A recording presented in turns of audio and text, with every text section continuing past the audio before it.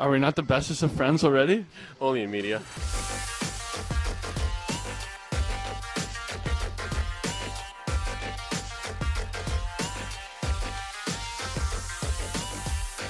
Hello, everyone, and welcome to the only podcast that did not get a modified no movement clause by an NHL GM today.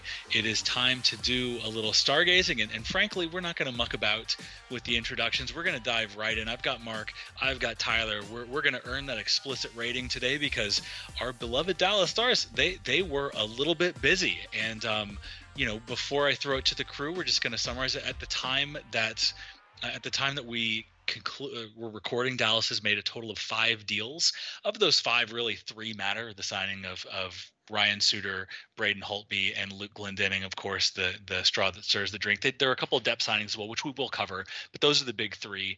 Just want to get that firmly stated as we launch into the podcast, because we're going to talk about the defense, we're going to talk about the goaltending, we're going to talk about the forwards, we're going to talk about the cap, we're going to talk about on the ice, long-term, short-term, the whole kit and caboodle. We're going to talk everything. We're going to talk especially about Luke Glendening. There's about a 45-minute segment specific to Luke Glendening at the end of the podcast, so definitely stick around and listen. But hey, Mark, Tyler, how you guys doing? What the Right out of the gate. Wasn't that fun? I mean, we were going to get there eventually, so I'm glad we started strong. Tyler, what do you think? Do you concur, rebut? What's your perspective? Yeah. Not thrilled. Not thrilled. Yeah, it's been a day, and I think, talking from the pre-show, and we're gonna get into it. We're gonna get into all of it. I'm cracking my knuckles right now. I think I probably am a little. I don't think anybody's really truly happy. That's a general, vague philosophical question. It's a little bit depressing, but even in the context of the Dallas Stars today, I don't know that we're all thrilled. I'm probably a little bit closer to happy on the spectrum than you guys are, but we're gonna get there. But we're gonna be real careful. We're going to get through everything. I'm going to try and direct traffic a little bit. We are going to start, gentlemen, we're going to start talking. We're going to start with the goaltending, because as of, with the conclusion of today's signings, of course, they signed Braden Holtby, $2 million, 1 year, joins the Dallas crease, really gives Dallas 4 NHL level goaltenders in Jake Ottinger, Ben Bishop, Anton Khudobin, and now Braden Holtby. So we're going to have a 4-way battle for the crease heading into next season, right, Tyler?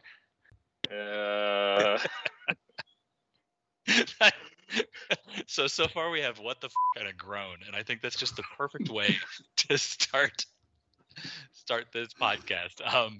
We'll just get thoughts. We're gonna ask the same old question. So first take, gut reaction.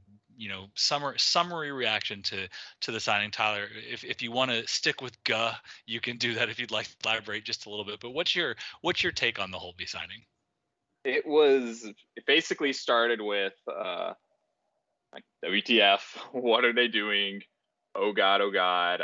I just, to me, there's just so many things wrong with the signing, from my opinion, that it was signing a goalie, or at least one of the bigger names on the market, wasn't even on my radar. So it was just the upright shock that it was happening, and then it was kind of the like, oh God, what have they done?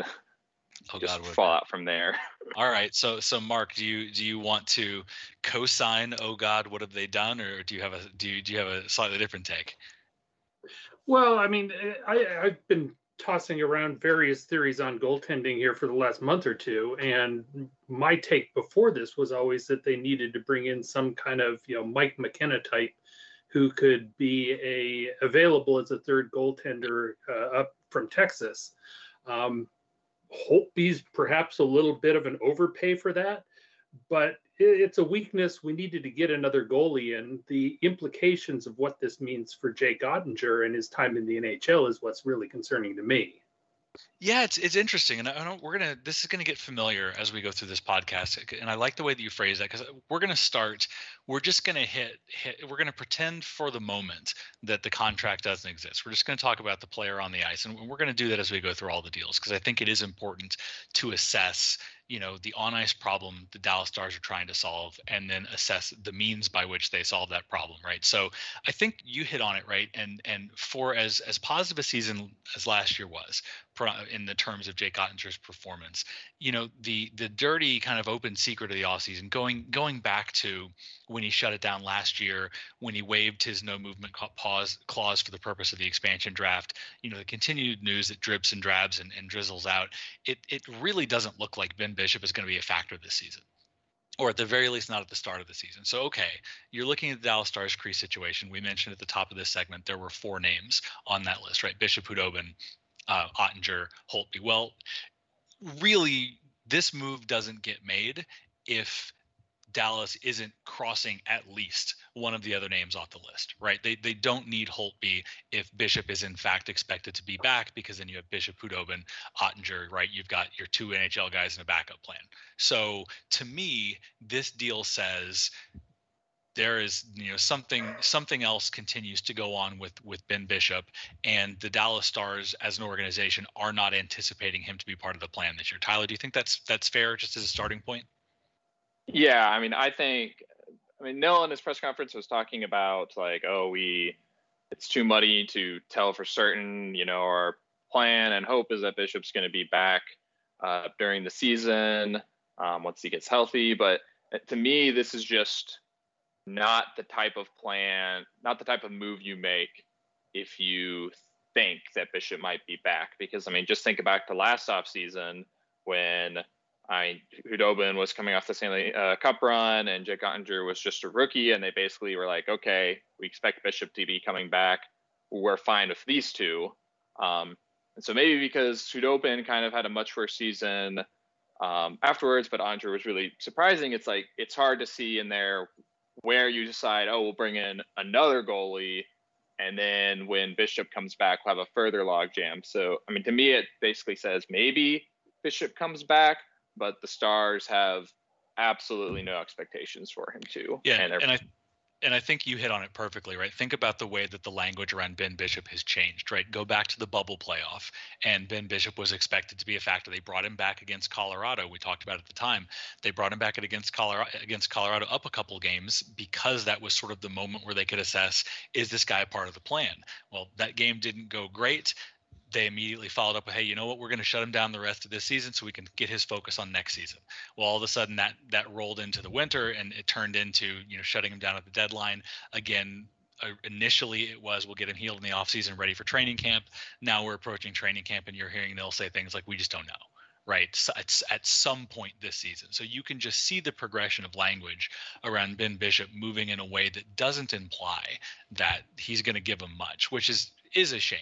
But so kind of domino number 1 is it doesn't look like Bishop's going to be a factor. And then Tyler, you mentioned Khudobin's performance this past season, right? Okay, heading into last season, the expectation was, well, Khudobin had this great playoff run. Ottinger is a highly regarded prospect. Those two can carry the load while we figure out what's going on with Ben Bishop. And Mark, I'm going to pivot to you and give me scale of 1 to Brendan Morrow 10. Where is your confidence on Khudobin as a 1A or 1B tier option in the NHL this coming season? Well, I think he's a solid 1B. There are enough question marks out there where you can say he was coming off of a fairly tough bout with COVID. The pressure of kind of being the 1A that he really hadn't faced before. So he could very easily bounce back. But I would say that ultimately what you had was Khudobin underperformed what people were hoping was going to happen last year. And then on the other hand, Ottinger overperformed what we were expecting him to do. And I'm gonna make you squirm a little bit. So you mentioned, Khudobin bouncing back. He's a 35-year-old goaltender that has been, inconsistent over the course of his career, and that has manifested recently in being a very good 1B option for a team.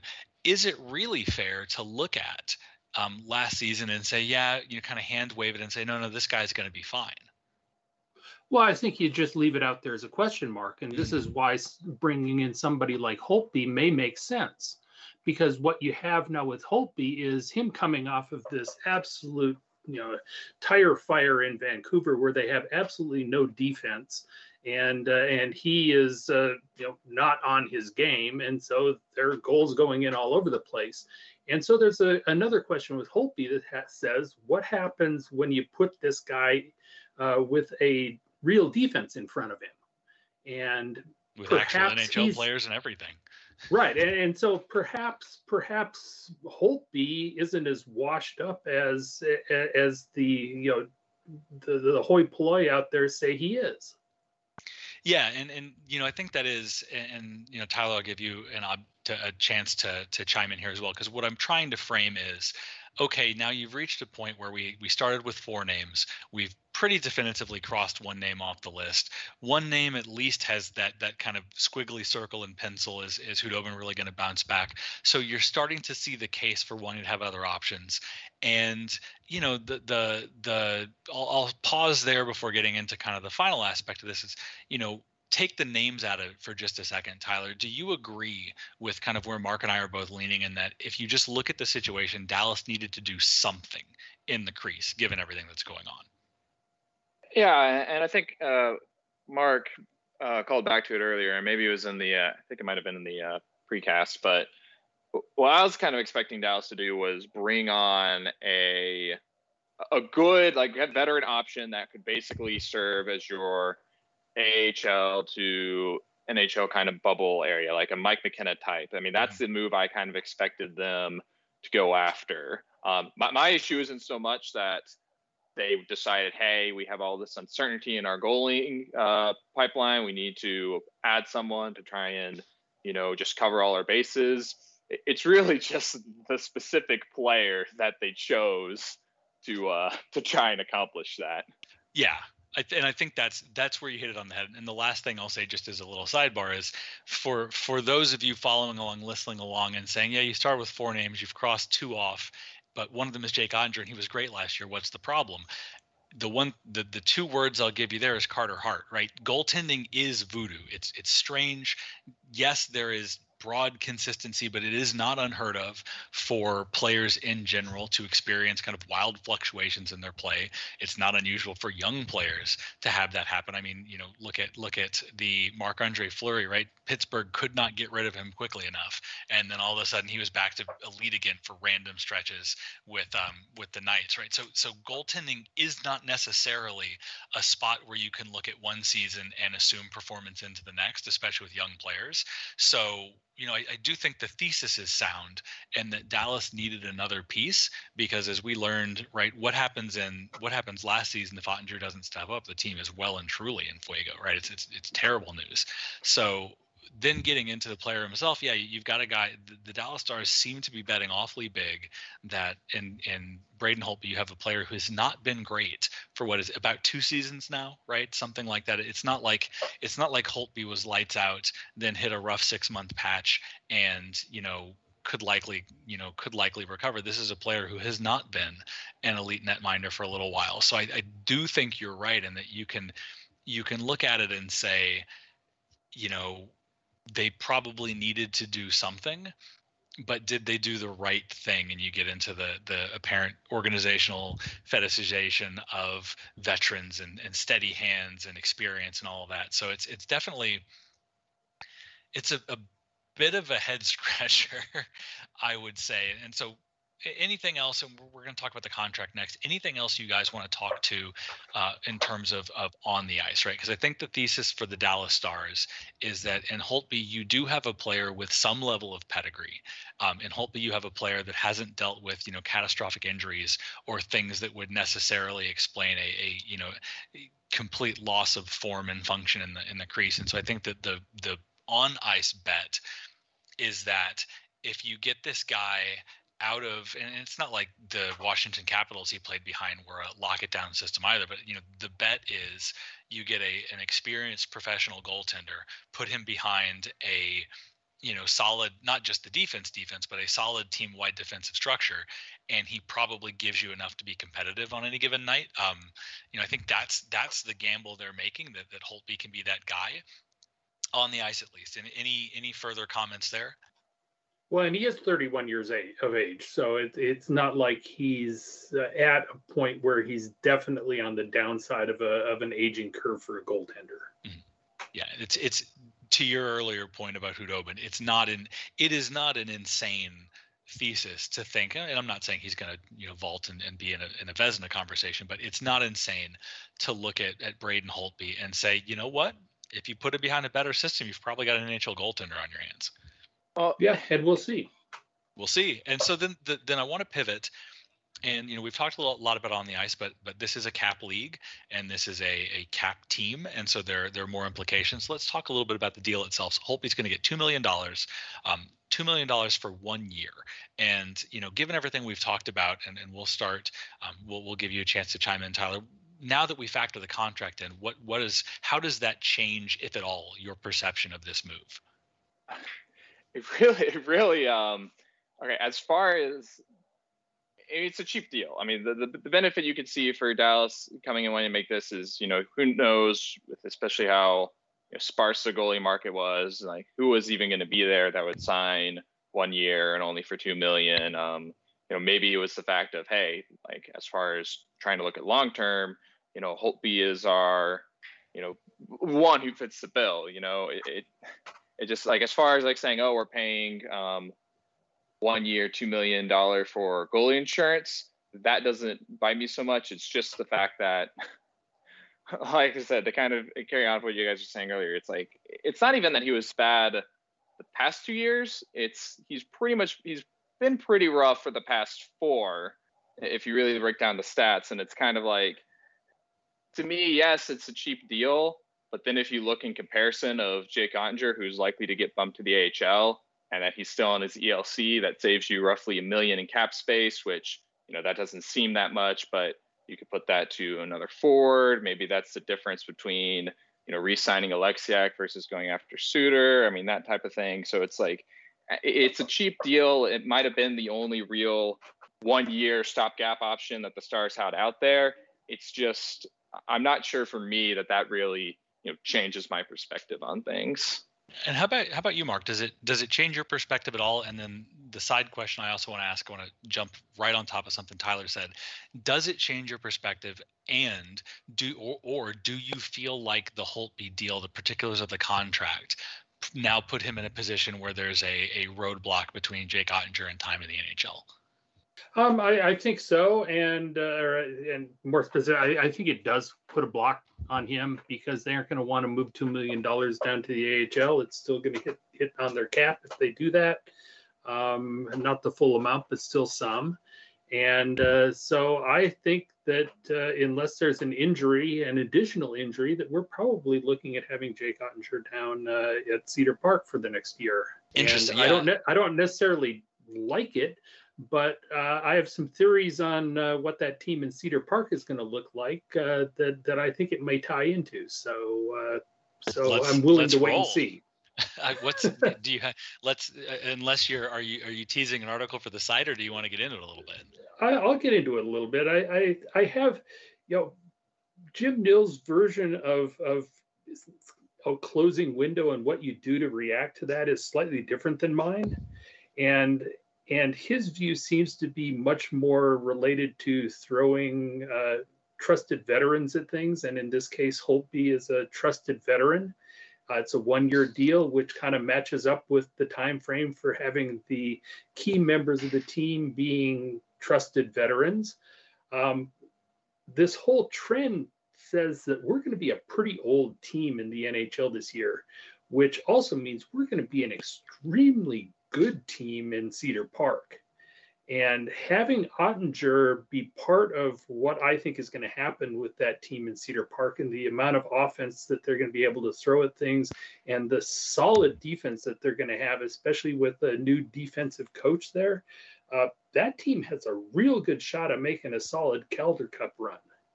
And so I think you may start seeing a little separation between what's going on at the NHL level for this year and what's going on with the Texas Stars.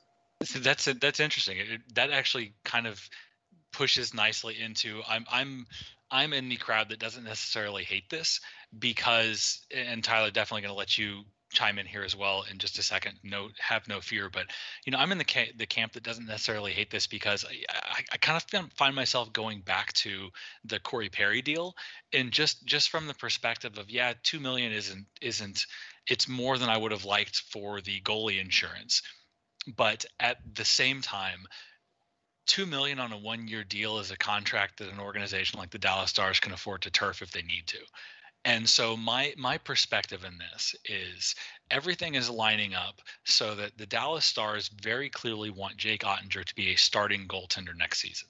They want him carrying a workload. They want him being, the guy that's sort of responsible for his team's fortunes. I think what I read into this deal is that as an organization, Dallas doesn't necessarily mind if Holtby is that guy at the NHL level or the AHL level. They're lining things up so that, Nil made a comment today in a presser about, his perspective on the deal is that he wants Jake Ottinger coming into training camp competing to win the number 1 spot. And I take Nil at his word and think that pathway is there. If Jake Ottinger comes in and wins the goaltending, he's going to be the Dallas Stars' number 1 keeper. They're not going to look at a $2 million 1-year deal for Braden Holtby and say, yeah, Ottinger shut everything down during camp, but we're going to go with the vet. Like, I think what Dallas wants is for Ottinger to be the man. And what the Holtby deal does is give them, if Ottinger, mileage varies, they've got to make the right evaluation. But I think what the Holtby deal does is if you get into training camp and if you get into the preseason and Ottinger looks like he needs a little bit more time, if he doesn't look like he's ready, the difference between being the understudy that excels and that everybody's looking at with, hey, you're going to get it this season, right? Like if he wobbles a little bit, I think that they would rather send him to Cedar Park and have him start, as Mark mentions, start a lot of games on what looks like it's going to be quite a good AHL team. I think they'd rather him play 60 games there than have him play 30 games in the NHL.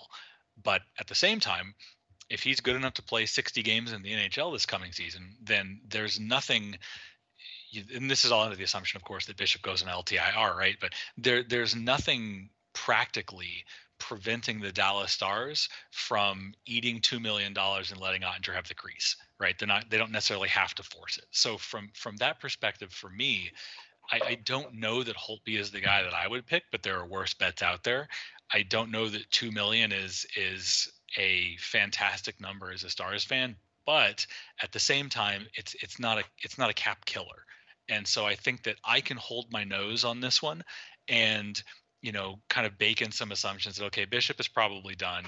I don't think the organization would say no if somebody came asking about Khudobin, especially, with the way that the goaltending shuffle is settled out and how many teams need options.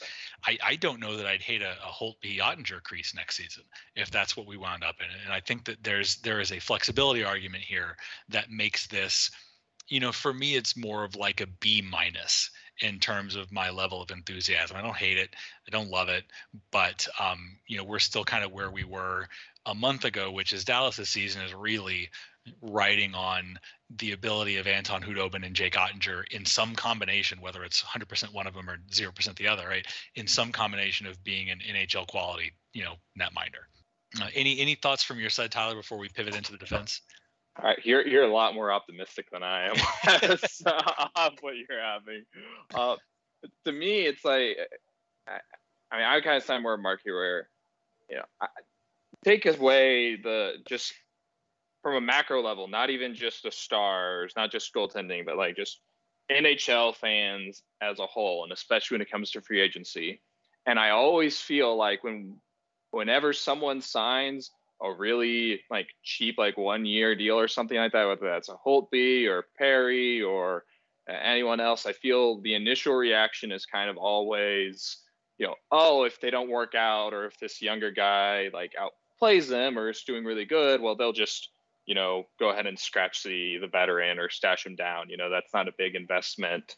They won't have a problem doing that. That kind of always seems to be the fan sentiment or idea.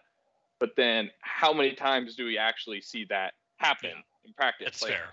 You never really see it. And so for me, especially then putting on the lens through the Dallas Stars, and where this is a team that, traditionally Nils always had that, let prospects marinate in the AHL. He's at numerous times when it comes to like the forwards and defensemen, he's, signed, some veteran players when maybe there was someone younger who could have gotten that crack.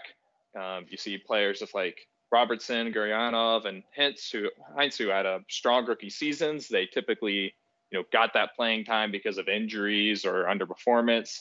I mean, so to me, it just kind of feels like this is a classic Stars move where they say, we don't feel too confident at where we're at with Khudobin and Ottinger. Whoa, so they like where they're at. Excuse me. so we're just gonna go with a veteran, and Ottinger will just stay in the AHL a bit, and when it's his time, he'll come. And it just doesn't feel like to me like maybe if Holtby and Khudobin both fall flat on their faces and Ottinger excels, and maybe we see that. But otherwise, I think we're looking at Khudobin and Holtby as just in the NHL pretty much the whole time, barring injury. And if one struggles, they're just going to play the other one more. So I don't think that you're not, what is it? You're out of line, but you're not wrong. I think that your read on the history of the Dallas Stars is the correct one, right? And my entire bright side argument depends on the organization making a rational choice and playing the guy that earns the crease, right? So there is an inherent flaw. The one thing that I would say to counter is it is a little bit harder to get away with the bullshit they tried with Gurianov and Hintz when you're talking about a goaltender, right? You can make more internal excuses around ice time distribution and role in the lineup and all of that stuff when you're trying to teach a forward to play the air quotes right way. It's a little bit harder to do that. Goaltending tends to have the results, good and bad, tend to be much more in your face. So I think there's a little bit more insulation against kind of organizational stupidity, because the guy in the crease is either going to stop the puck or he's not. And to some degree, that insulates Ottinger against factors other than quality of play, keeping him in or out of the crease. I was going to strongly disagree with you, Wes, and strongly agree with Tyler, and just tell Tyler that he needs to come to accept that is in fact what's going to happen. We're going to ride the two veterans. Ottinger is going to be in the AHL, and just accept that that's what this team does, and that's the way it's going to be. And we might as well root for it to succeed, because nothing's going to change that unless somebody gets injured. Yeah, and I do get your point, Wes, where it is, especially because we talk about goaltending as voodoo, and NHL head coaches typically don't understand goaltending. They just defer to their goaltending coach and say, hey, who do we play tonight, or what's your take on the situation? So there is that element there. It's just also a fact of like, all right, if the idea is that he's got to win the job in training camp or in the preseason, then are they really going to see that much or enough to then suddenly say, oh yeah, Ottinger's good for the NHL instead of this guy we just paid $2 million for, and then once you get him playing in the AHL instead, then it's like, oh, well, he's a young goaltender, goaltender's a voodoo, even he's playing well. I mean, what happens if he comes up to the NHL level? It's like, I do agree that it is not there's a lot less room for them to stunt someone's growth, as opposed to agreeing off or say like, oh, make excuses. But especially when it's coming to the fact that there's only one goaltender who plays on a given night, and all the other factors at play, like I can definitely see the Stars finagling some excuses as to, oh, he's doing so well in the AHL, we'll just let him keep doing his thing. We don't want to mess things up. Like you can really get on it. Maybe that's just a pessimistic versus a slightly bit more optimistic outlook. I think that's exactly what we've framed the best case and the worst case, right? And I think those are both fair points, and we're going to have to see to a certain degree how they handle it. I think the only other thing that I'd mention that's potentially in play is Holtby to some extent makes Khudobin expendable. And if you do get a rebound from Anton Khudobin at some point over the season, or even potential, like if Marc-Andre Fleury follows through and decides to retire, and you're Chicago, and all of a sudden you've invested extremely heavily in other parts of the lineup, and you need a goaltender, or if you're Buffalo and you've got nothing, literally, right? I think that there is a chance here that the play is, having Holtby in-house gives Dallas the ability to deal a goaltender. And, we've seen 2 trades this week where teams took on, cap hits for nothing, effectively kind of weaponized their salary cap. So there are scenarios now that are able, that help the Dallas Stars manage their cap, that weren't on the table when Khudobin and Ottinger were the only 2 NHL ready names. So that's the last little thing that I'll throw into this particular simmering take, is that there is a world in which there is a positive outcome world in which we still wind up with Jake Ottinger as the NHL starter, and then plus, right, the cap space of Bishop on LTIR and the cap space of Anton Khudobin flipped somewhere else for assets, with a cheaper backup option in Holtby still on the roster. Every little bit helps. And they go. I've never seen Jim Nill do that. I know. I mean, but you go from having 10 million plus tied up in your goaltenders to having under 3 million or under 4 million tied up in your goaltenders. There is a world in which that happens, and it might need to, because we're going to now transition and talk about the other really big news that Dallas Stars made today. Is they won the Ryan Suter sweepstakes. The deal is we'll just get it out of the way. The deal is of the 4-year persuasion at, I believe it was 3.6 million, maybe 3.65. I'm sure the internet will fact check me for being wrong, but and then of course the dreaded NMC, no movement clause, tacked on to that. So we're going to go through the same emotional exercise, try and reach acceptance. We got a gut out of Tyler for the last one. Mark, we're going to start with you. The Ryan Suter deal. What are you thinking right now? Well, I've accepted that it's not Pius Suter, that it is Ryan Suter. I know, so that's an advantage. Went to Detroit on an eminently very doable contract. But I mean, beyond that, again, I've kind of come to accept it, but I don't really know what the team's trying to do with their defense, because last year we had Alexiak and Heiskanen set up as the de facto shutdown pair. And I've seen enough of Ryan Suter to know that he probably isn't a member of a shutdown pair. And so the question that I have is, what happens with the top 4? And is this an opportunity, if we are going to keep Heiskanen playing as more of a shutdown player, which seems to me fairly likely, is this maybe an opportunity to start pairing him with Esa Lindell? And what does a pairing of John Klingberg and Ryan Suter look like? I think there's also some impact here related to what goes on the power play. Suter's a power play guy, and does he take Heiskanen's place there? And does Heiskanen perhaps take just a spot on the penalty kill, and we don't kill him with all the minutes at that point? So usage is going to make a big difference here. It is, yeah. It's going to be. I mean, there are many things that are going to make a difference here. Yep. Tyler, we'll start. What's your kind of opening salvo on all things Ryan Suter? Yeah, I mean, it was just, at least unlike Holtby, it was a long time coming. As soon as he was bought out, people were kind of linking to, and then maybe Dallas as a destination. Once Alexiak got picked in the expansion draft, then it was like, all right, this definitely makes sense. And then all the reports of what the length would be in the AAV. So I pretty much moved on to acceptance stage before it was even officially announced. I do agree with what Mark's saying. It is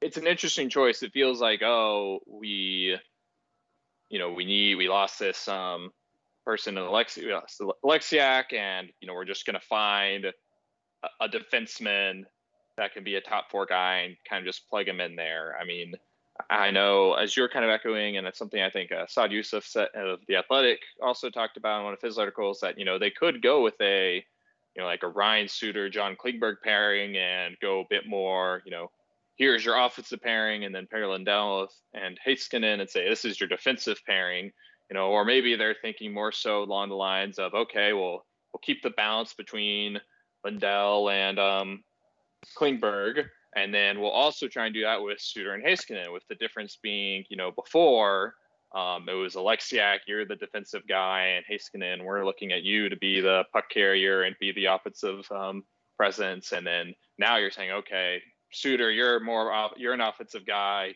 You take that lead role, and Heiskanen, what we're asking you to do is to be the no one's getting past me and keep it out of our net. So it is an interesting choice, I guess I could say. I mean, I don't hate it, and it kind of comes down to, you have to break down all the different aspects of the deal, like the player versus the contract and whatnot. Yeah, we're kind of playing that game. And yeah, I think starting with the player, like I don't know, because the other thing that concerns me is just this. It feels sometimes like almost, and this is gonna, I'm parsing words carefully. It feels like there's this organizational acceptance that Miro is so very good that rather than catering to his strengths and seeing how good, the Dallas organization is much more focused on using him. Like they take advantage of his goodness, right? And with Jamie Alexiak, it was Miro fell back a little bit in the offense, because while Alexiak had sort of the physical profile of a shutdown guy, the way he actually played was a little bit more of a puck mover. And sort of Dallas in that pairing inadvertently created a situation where Miro did different things, right? Versus looking at it and saying, no, we want Miro in this role. Right, you mentioned Suter, probably expecting or anticipating some role on the power play. Well, then all of a sudden you've got Klingberg, Miro Heiskanen, and Ryan Suter vying for slots on, the Dallas Stars power play. And is that necessarily, like, again, you probably don't. And this isn't even just a Dallas use veterans argument. This is, I think any NHL team would do the same. You probably don't bring in Ryan Suter for 4 years at almost $4 million just to put him third in the pecking order, right? So it just seems like once again they've, the situation was they did need a number 4 defenseman, right? And I think in a vacuum, you can look at Ryan Suter and say, hey, if he's your number 4 defenseman, you're probably in pretty good shape as a defensive unit. But then you get into fit and you get into what the lines look like. And they seem like it almost seems unfathomable that the Dallas Stars would move away from the Klingberg-Lindell pairing, which, okay, then Heiskanen and Suter, which means Heiskanen stays on his offhand. And how does all the questions start bubbling up? So to me, there's some real fit issues that I'm going to have to see them work their way through. Well, yeah, I mean, one of the advantages is that, with Suter's been around a long time. He knows how to adjust his game. Heiskanen has great hockey IQ. He can adjust his game. So I think they'll come to some kind of chemistry between whoever ends up paired together. But again, I think it comes back to your point, is what maximizes the potential of every player. Yeah, and I think with Heiskanen, sometimes the attitude isn't how do we maximize Heiskanen, it's how do we use Heiskanen to maximize somebody else. Right, or here's a hole we have to plug, Miro can take it.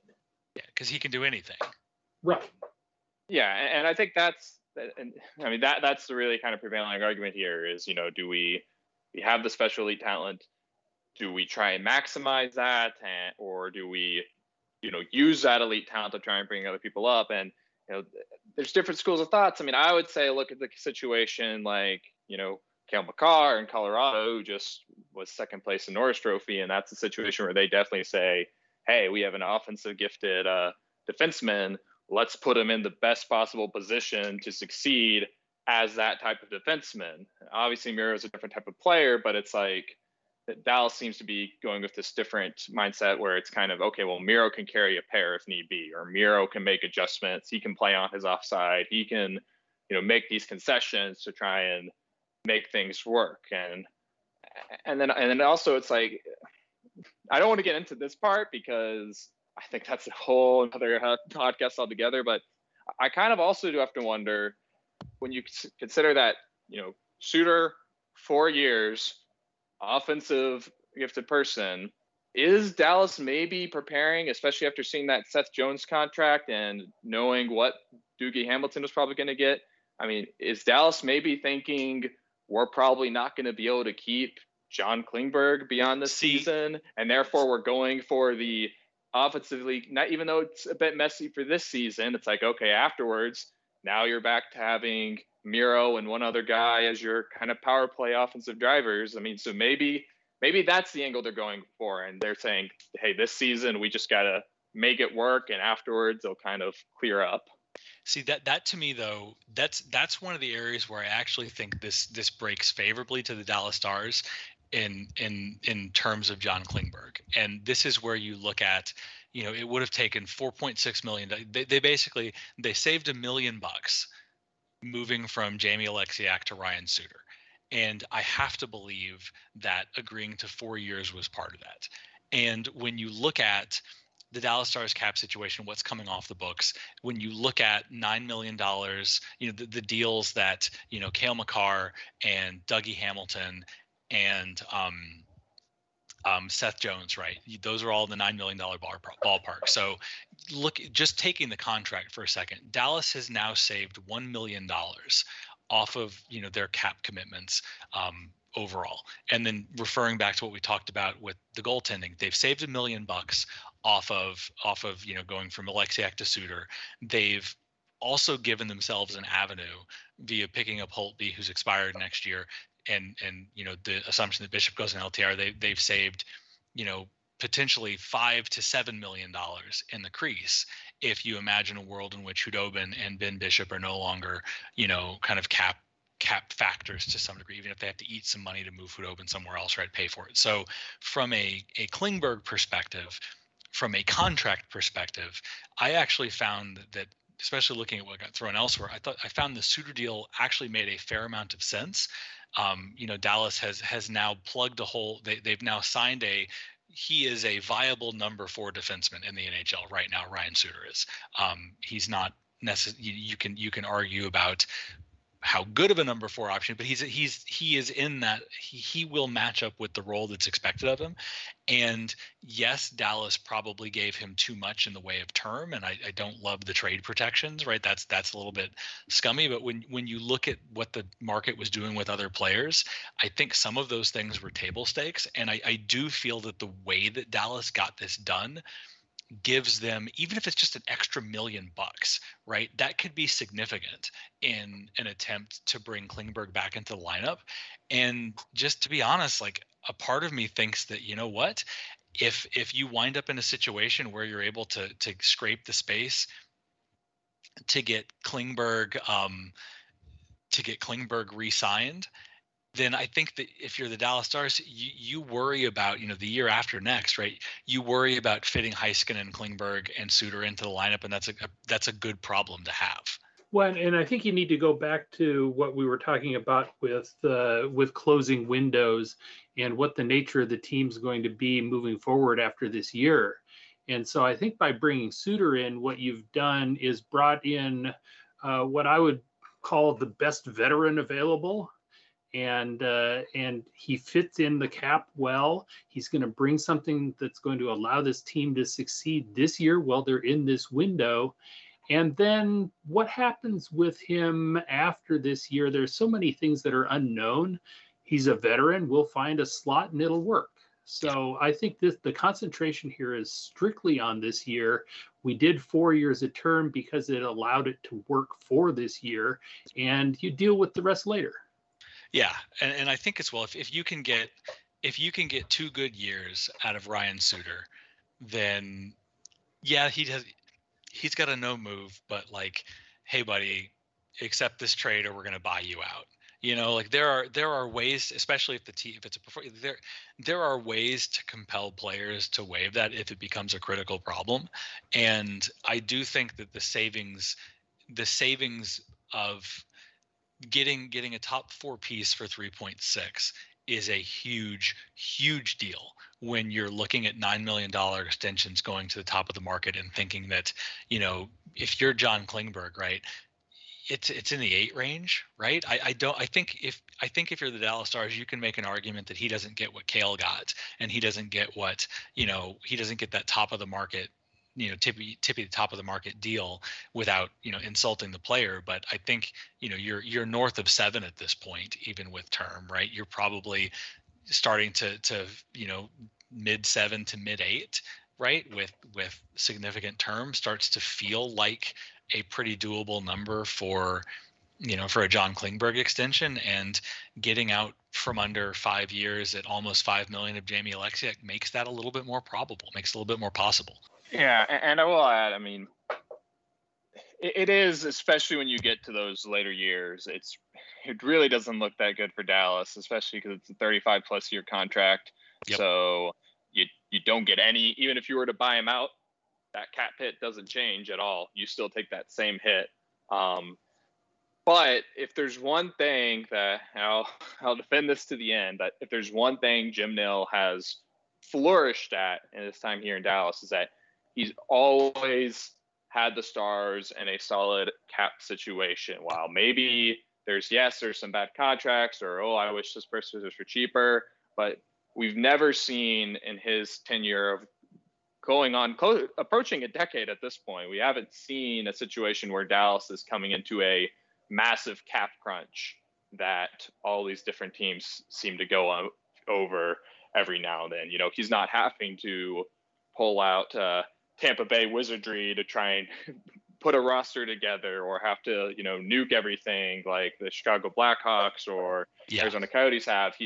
So even if it's like, okay, if that just means he has to structure around this contract that doesn't look too great from 3 to 4 years, like, for now, I mean, he's in a good position to be able to set things up. And how that evolves with Klingberg or other pieces, RFAs who will need extensions the next year or two, like Heinz or Robertson, that's, remains to be seen, like how things shake off. But yeah, and you think by that point as well, right? You've probably got, by years 3 and 4, right, the salary cap has probably started to at least nudge its way upwards, which is significant.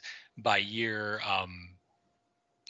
he is the interesting, you've got, by that point, you'll have not just LTR protection, but you'll have Bishop and Hudobin definitively off of the books by the time you get into year 3 of Ryan Suter's deal. So, you'll also, and I'm skimming the cap friendly page. So, by that point, you'll have, Radulov and Pavelski will no longer be factors.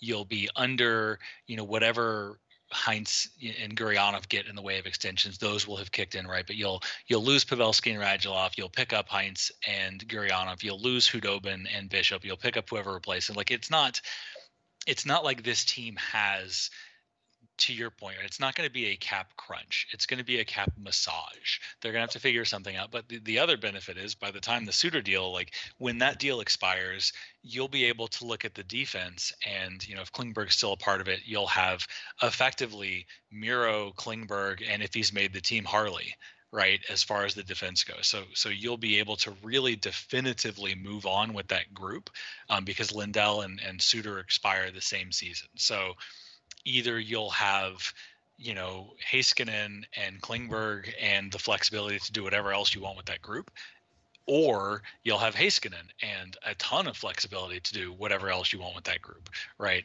So it's one of those deals where, again, you can nitpick at parts of it, but I think that there's a larger context. Like, yes, they gave him too much money and they gave him too much term, but watching the way the rest of the market evolved today, you don't get him without giving too much money and too much term. I mean, I guess, and I'll throw this question to you, Mark, because I think you're about to chip in. Like, I guess for me, I don't see what other options really existed to fill out the top four.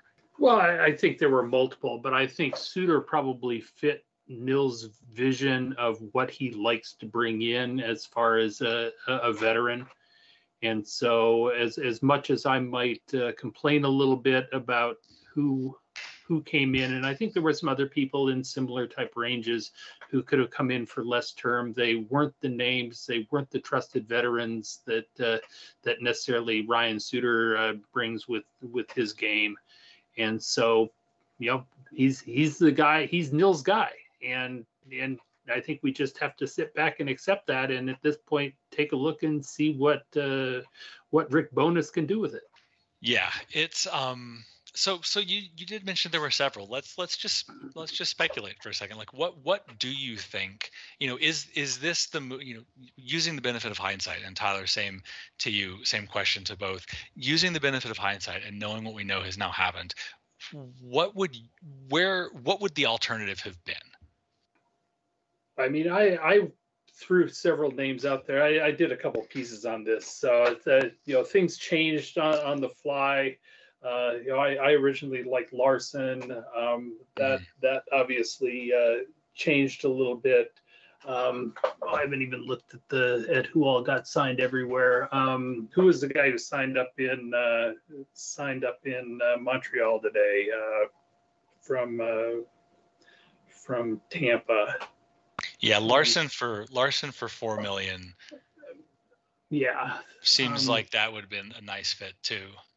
Yeah, so I'm not remembering off the top of my head all the various names that I've thrown out there, but there were options to go, and I think they were somewhat of a pipe dream once Suter became available, because I think Suter fits Jim Nils' profile. Yeah, if there ever was a Jim Nils free agent signing. Yeah. Savard is the one I was thinking about. Yeah, that would have been. That's what I was thinking. I was trying to think of his name as well, because that's the one I was kind David of Savard got 3.5 with 3.5 cap hit. Yeah, that's who I was kind of keeping my eye on, and it's like, so I was talking to my brother all throughout free agency today, and it's at one hand, it's like, especially when it came to defensemen, it's like it was crazy expensive this year, and I don't know if that's because the expansion draft meant that you can only protect so many, and then Seattle takes them up and there's a void, but not enough players to fill it. I'm not sure, but as far as when you're looking at this free agency class, it's not exactly the worst deal by any means. I mean, I'm much happier with Suter as opposed to like a Cody Ceci or something like that. And so it's just kind of like, it's just kind of the difference of, all right, they very clearly saw the need to fill the top four, barring a Savard or something like that, just a different player.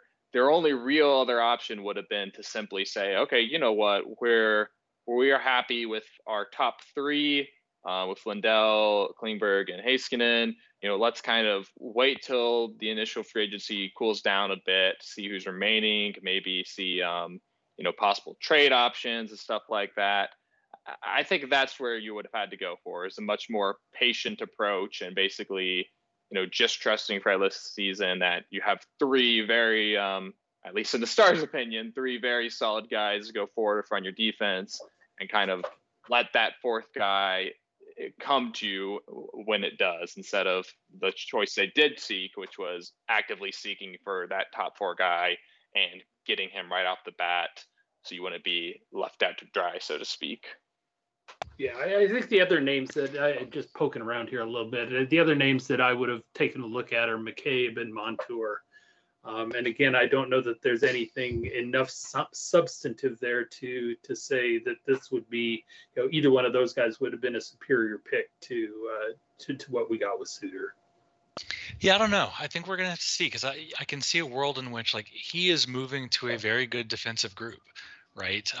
Klingberg and Heiskanen, and the Lindell wars, I think, will be fought long after the earth is cooled and life has ceased to exist. So mileage varies, but I think there is an argument to make in the short term, in the next year term, that he's going to make this group better, and he's got potential to make this group a lot better. And they got him at a number that I think simultaneously makes it easier for him makes it easier for Jim Nill to re-sign John Klingberg. And does he create, if it's in a lot of ways, it reminds me of the Pavelski deal, right? If Suter turns into a pumpkin in year 1 or year 2, this is probably a big swing and a miss by the Dallas Stars, and it's going to hurt the team. If he waits until year 3 or heaven forbid gets all the way through the contract, it's a home run, because by year 3 and by year 4, this team's going to be able to handle that cap hit, right? They really just have to get they have to get resolution on John Klingberg. And if they get him signed, it's not going to be, again, it's not going to, as many reasons as there are to not give 4 years to a declining 35 plus year old defenseman, and there are plenty of them.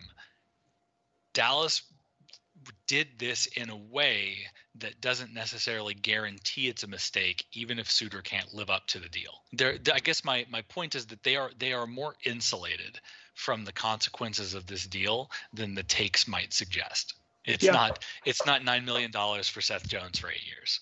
9.5. 9.5, right? It's not this is not a boom or bust deal. It could get nasty if we get to the end of training camp and we find out, oh gosh, he's Suter, whatever he had is gone, it's gone, then yeah, they've got a problem on their hands. And honestly, if it happens next year, they've probably got a problem on their hands, because then they've got 3 years of this millstone, and then they're really starting to burn those valuable Heiskanen years. But if Ryan Suter can be a top 6 NHL contributor throughout the lifespan of his deal, then it's probably okay. Yep, and I mean he's used to taking on pretty heavy minutes. He plays special teams, so I mean he checks a lot of real good boxes. Yeah, and maybe if he doesn't, if he struggles or is kind of starting on that decline, but I mean maybe he does say, hey, maybe a change of scenery would be nice, or Dallas's window, closes in air quotes, and he's like, oh well, this other team, that's on the rise is wanting me, I'm happy to take a trade there. I mean, there are, as dire of a contract as it is, from a simply no move clause, 35 plus, there are ways to try and, as you mentioned earlier, Wes, to try and convince him to get to waive that for the purposes of a trade at the end of the day. Yeah, it's weird. It's my initial reaction when I saw this was fist shaking and oh my gosh, and this is terrible, and all of the stuff that you would expect, right? But the more that it has settled in, it's not a home run. I think you guys are right that Savard, Larson, there are probably options that have less in the way of risk and just as much, if not more, in the way of upside. But again, it's not this one. I'm going to pump the brakes a little bit on the, what is Jim Nill thinking? This is indefensible and terrible train on the Ryan Suter deal. I don't think it's, again, I think it's B, right? I think it's better than the Holtby deal in a lot of ways. I think it's B. It could make him, it could work out, right? If he has a Pavelski, if it's a Pavelski year 1 deal, then we're all probably shaking our heads. If it's a Pavelski year 2 deal, then it's high fives and slaps on the back. It sets us up with the potential of making a good run for next year if things work out the way that, cross our fingers, we want them to. And I think that's the focus for the year. So it fits the bill. And so now let's get it done. Yeah. And given the low bar for free agency deals in general, I think it's par for the course. I'm not exactly thrilled about it, but there are worse moves that the Stars could have made today. See, one of which they actually did. Everything's going to be fine, and nothing says fine. More like just the icing on the cake. The chef's kiss move. Dallas also added Luke Glendening to the forward core, which really fills the last remaining hole on what is an assumptive championship roster. True or false? Well, we can probably finally beat Detroit now that all the guys who always score a whole bunch of goals against us are gone. Right. That's if you can't beat them, acquire them one at a time. No, and Yeah.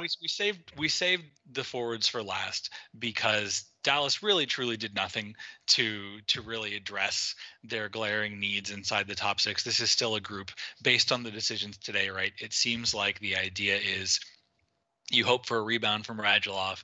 You hope for a rebound for basically you're looking at Radulov and Tyler Seguin as free agent acquisitions compared to last season. You hope that Hintz with better health, right, gives you a full year at the Impact. Robertson continues to improve.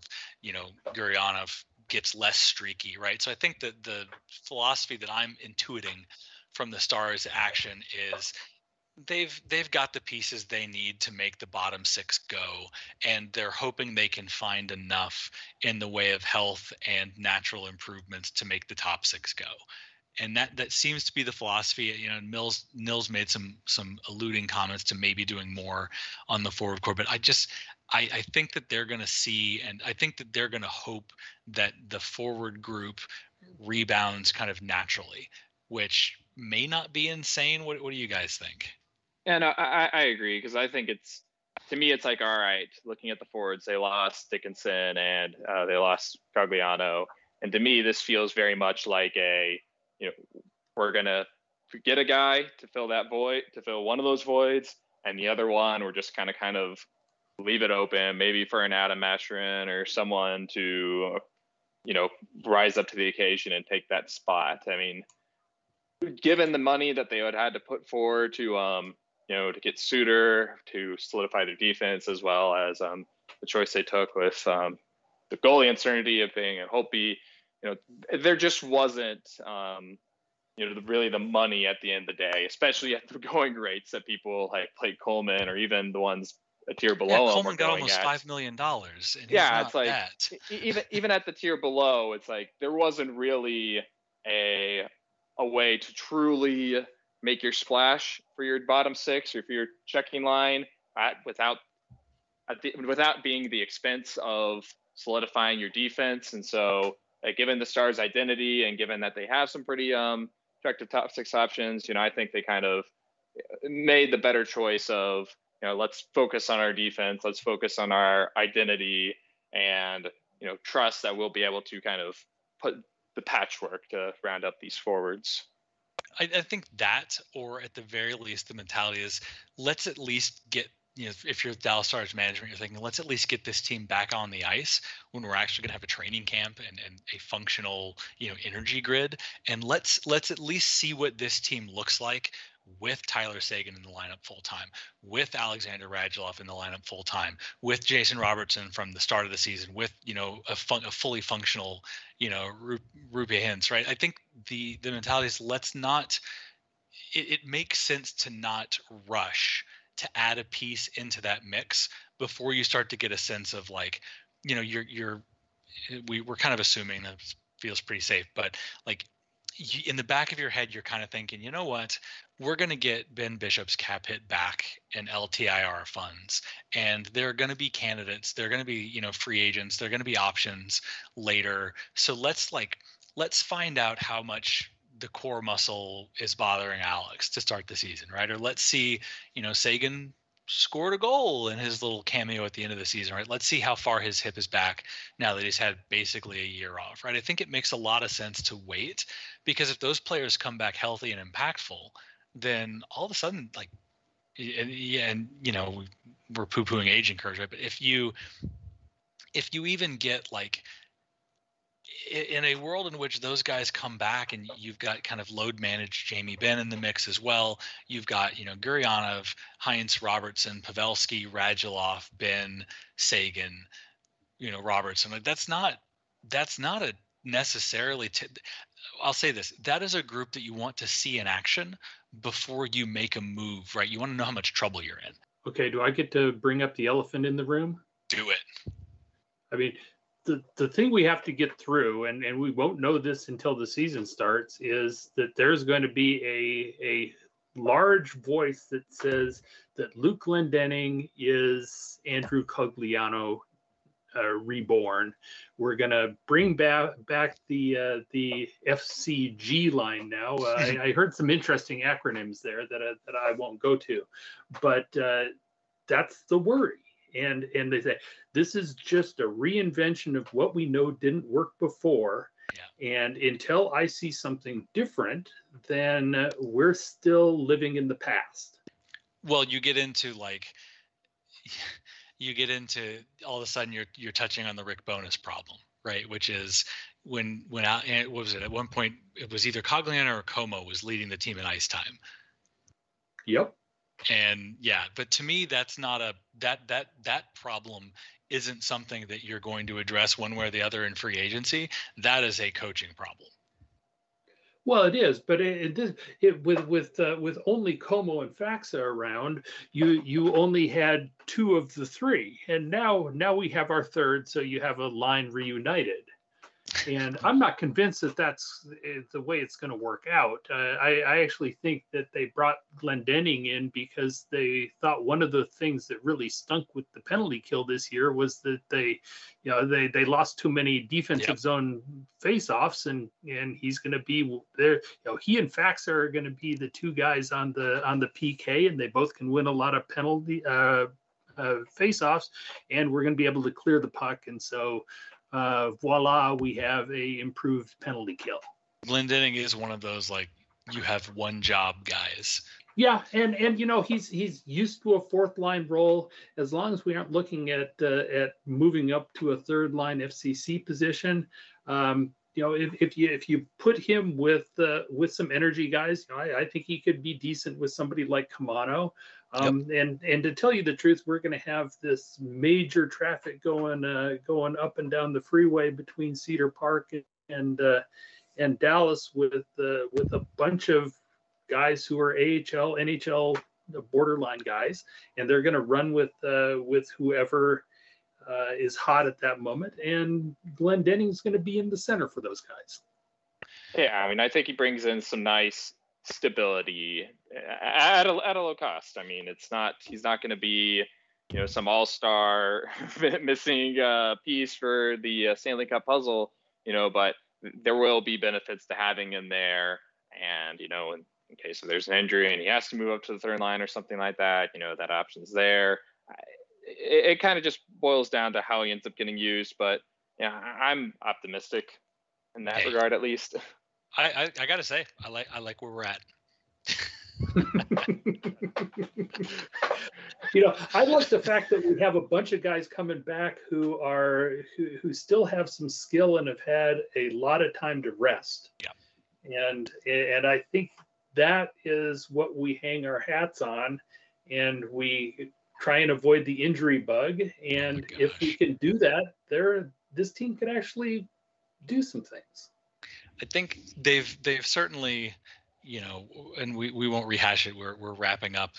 We've talked quite a bit about everything going on. I think that you can certainly argue Nil didn't do a single thing today that is, unassailable. Right. You can look at every deal he made and find very obvious potential problems and pitfalls. Right. He didn't do anything perfect.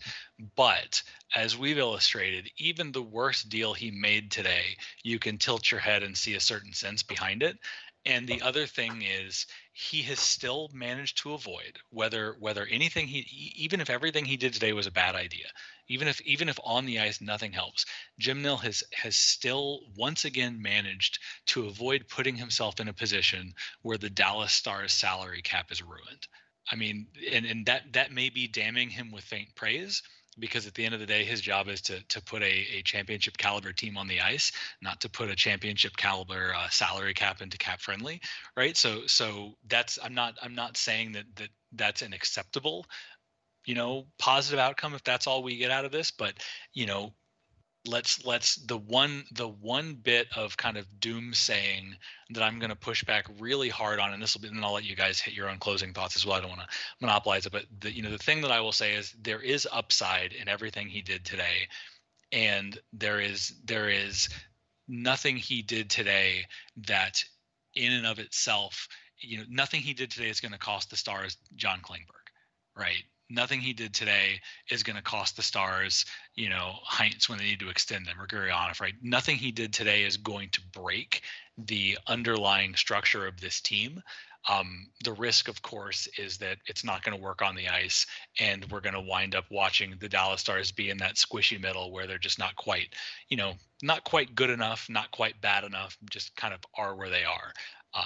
But there's also a world in which everything works out great, and all of a sudden you've reduced the cost in your crease and you've added a top 4 piece, and the defense looks stellar for a season, and everything works out wonderfully. So the options are somewhere between catastrophe and success. And then we'll go to you, Mark. Just in closing thoughts, summation of the day. Yeah, I agree. I will throw my one hot take out here for the for a prediction. Given where we're at, I think that at the trade deadline, Anaheim's going to be the worst team in the league, and we are going to pick up Ryan Getzlaf at the trade deadline for a big playoff push. Oh man, I'm still recovering from laparoscopic surgery. I can't be taking takes that spicy. It's not good for me. Doctor's orders.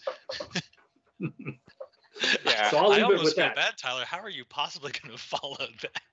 No, I really can't. I have to say, I agree that this definitely feels like you're putting all the chips into the table, and when that Bishop, I don't expect Bishop to be back, so you're just banking on that LTIR space. That's all going towards some trade deadline acquisition, probably with the forward core, and whether it's Getzlaf or someone else, I think that this is the year. I mean, Nil doesn't like to trade first-round picks. I mean, he's only traded one with the conditional, which didn't even come to fruition in the Zuccarello trade. But I think this is the year that Nil goes full-on aggressive and truly gets to a position where he does like where the team is at. I mean, he does. We'll see about the rest of us. And I think it'll either be, they're either looking at it as an ITR chip, or as we've seen elsewhere, it wouldn't shock me if Ben Bishop truly knows that he's not playing again, based on his willing to waive for the expansion draft.